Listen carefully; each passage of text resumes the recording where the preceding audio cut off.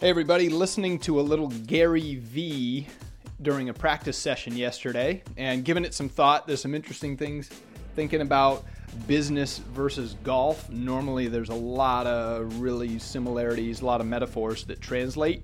This one doesn't, and something I'm really thinking a lot about right now. So hope you guys enjoy it. This is the Golf Essentials Podcast with Casey Borg. Those of you who know me know that I consume a lot of Gary Vaynerchuk's content. I listen to his podcasts, watch the Gary V show.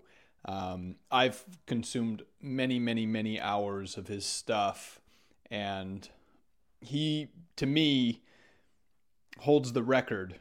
Right now, he holds the record for the highest ratio of words spoken to me without me really disagreeing with any of it. I don't know, his way of thinking and his logic behind his decision making to me is extraordinary. To boil complicated issues down to real simple things. And I was listening to some of his stuff. I was out practicing last night and listening to some of his stuff on the putting green, and it was really interesting. He was talking about in terms of business, right? So in business, or more specifically in social media, he was talking about what he calls an 80-20 rule, which I thought it was kind of creative. He said, we're going to call it the 79-21 rule because everybody has an 80-20 rule. So his 79-21 rule is, if in social media, you want to put the vast majority of your energy into what is working for your business. So if you hit pay dirt in Facebook, or if you're doing B2B in LinkedIn, or the younger crowd in Snapchat, or whatever it might be, whatever's hot at the moment, go all in, put your chips, triple, quadruple down on what's working, and push after that really hard, but leave that little 21% to dabble in the other areas, so the other social areas, because as the economy shifts and as things trend, you don't know when that sort of train's going to leave the station, and you've got a million followers on LinkedIn, and then all of a sudden LinkedIn gets bought out and they change gears, and you're left with 40 followers on Twitter, and you go back to zero. So his mentality is to go all in on what's working and triple down on that, and leave the other stuff, just dabble in it just enough to have cursory knowledge and to sort of have a pulse on what's going on. And thinking about that in business, for me, like, I have a lot of irons in the fire.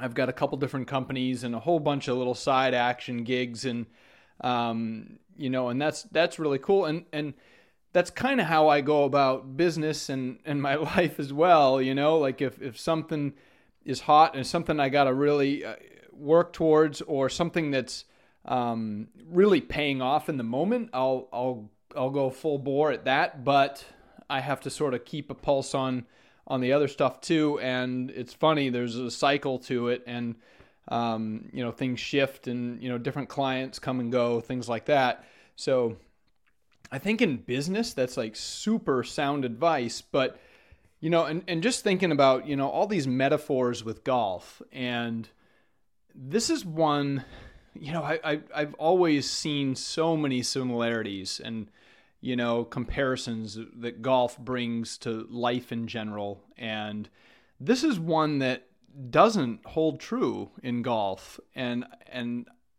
just giving that a lot of thought. And in golf, if we are really good putters, we don't sort of neglect the rest of our game and go all in on putting, or at least if you plan on getting good at golf, but this is one area where, what works well in business and in life in general doesn't really work in golf. You don't want to neglect the stuff that you're bad at. You got to bring up the rear in golf. In life and in business, you don't, right? In business, it pays to just lop off the stuff that isn't paying off. In golf, and I know this very well, and those of you who know me know this, that, I struggled with the yips and almost quit because of it. So if you have an extreme weakness in golf, it's not much fun to practice it. It's not much fun to fight through it. It's more fun to go with your strengths. And, when you go to practice and you like to show off how you bomb the driver out there, and so that's what you do. You get a bucket of balls and you hit, half drivers, and then,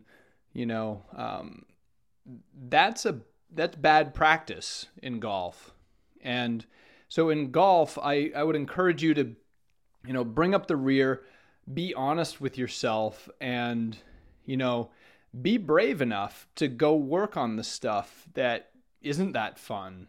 And you just know that you're just not good from, 4 to 8 footers. You don't like those putts or the real shorties, Find a way to get better at your weak areas, and your game is going to get much better. Because when you have this sort of fear, or you're sidestepping certain areas of your game, it translates to the rest of your game. When my putting was bad, I knew that I had to hit greens from the fairway. Otherwise, if I was chipping, I knew I was going to be chipping to 4 feet, and I wasn't going to make that 4-footer. So I had to hit the green so I could lag it up there really close and tap it in. Now, I knew I had to hit the fairway from the tee because I had to hit the green, and so on. So it puts pressure on every part of your game. And I also read an interesting statistic in Golf Digest that said the average golfer, so something like a bogey golfer, or 90 shooter or so, or 100 shooter, whatever, they statistically, and they studied this, statistically they lost more shots if they hit a ball in a bunker than if they hit it in a water hazard. Think about that.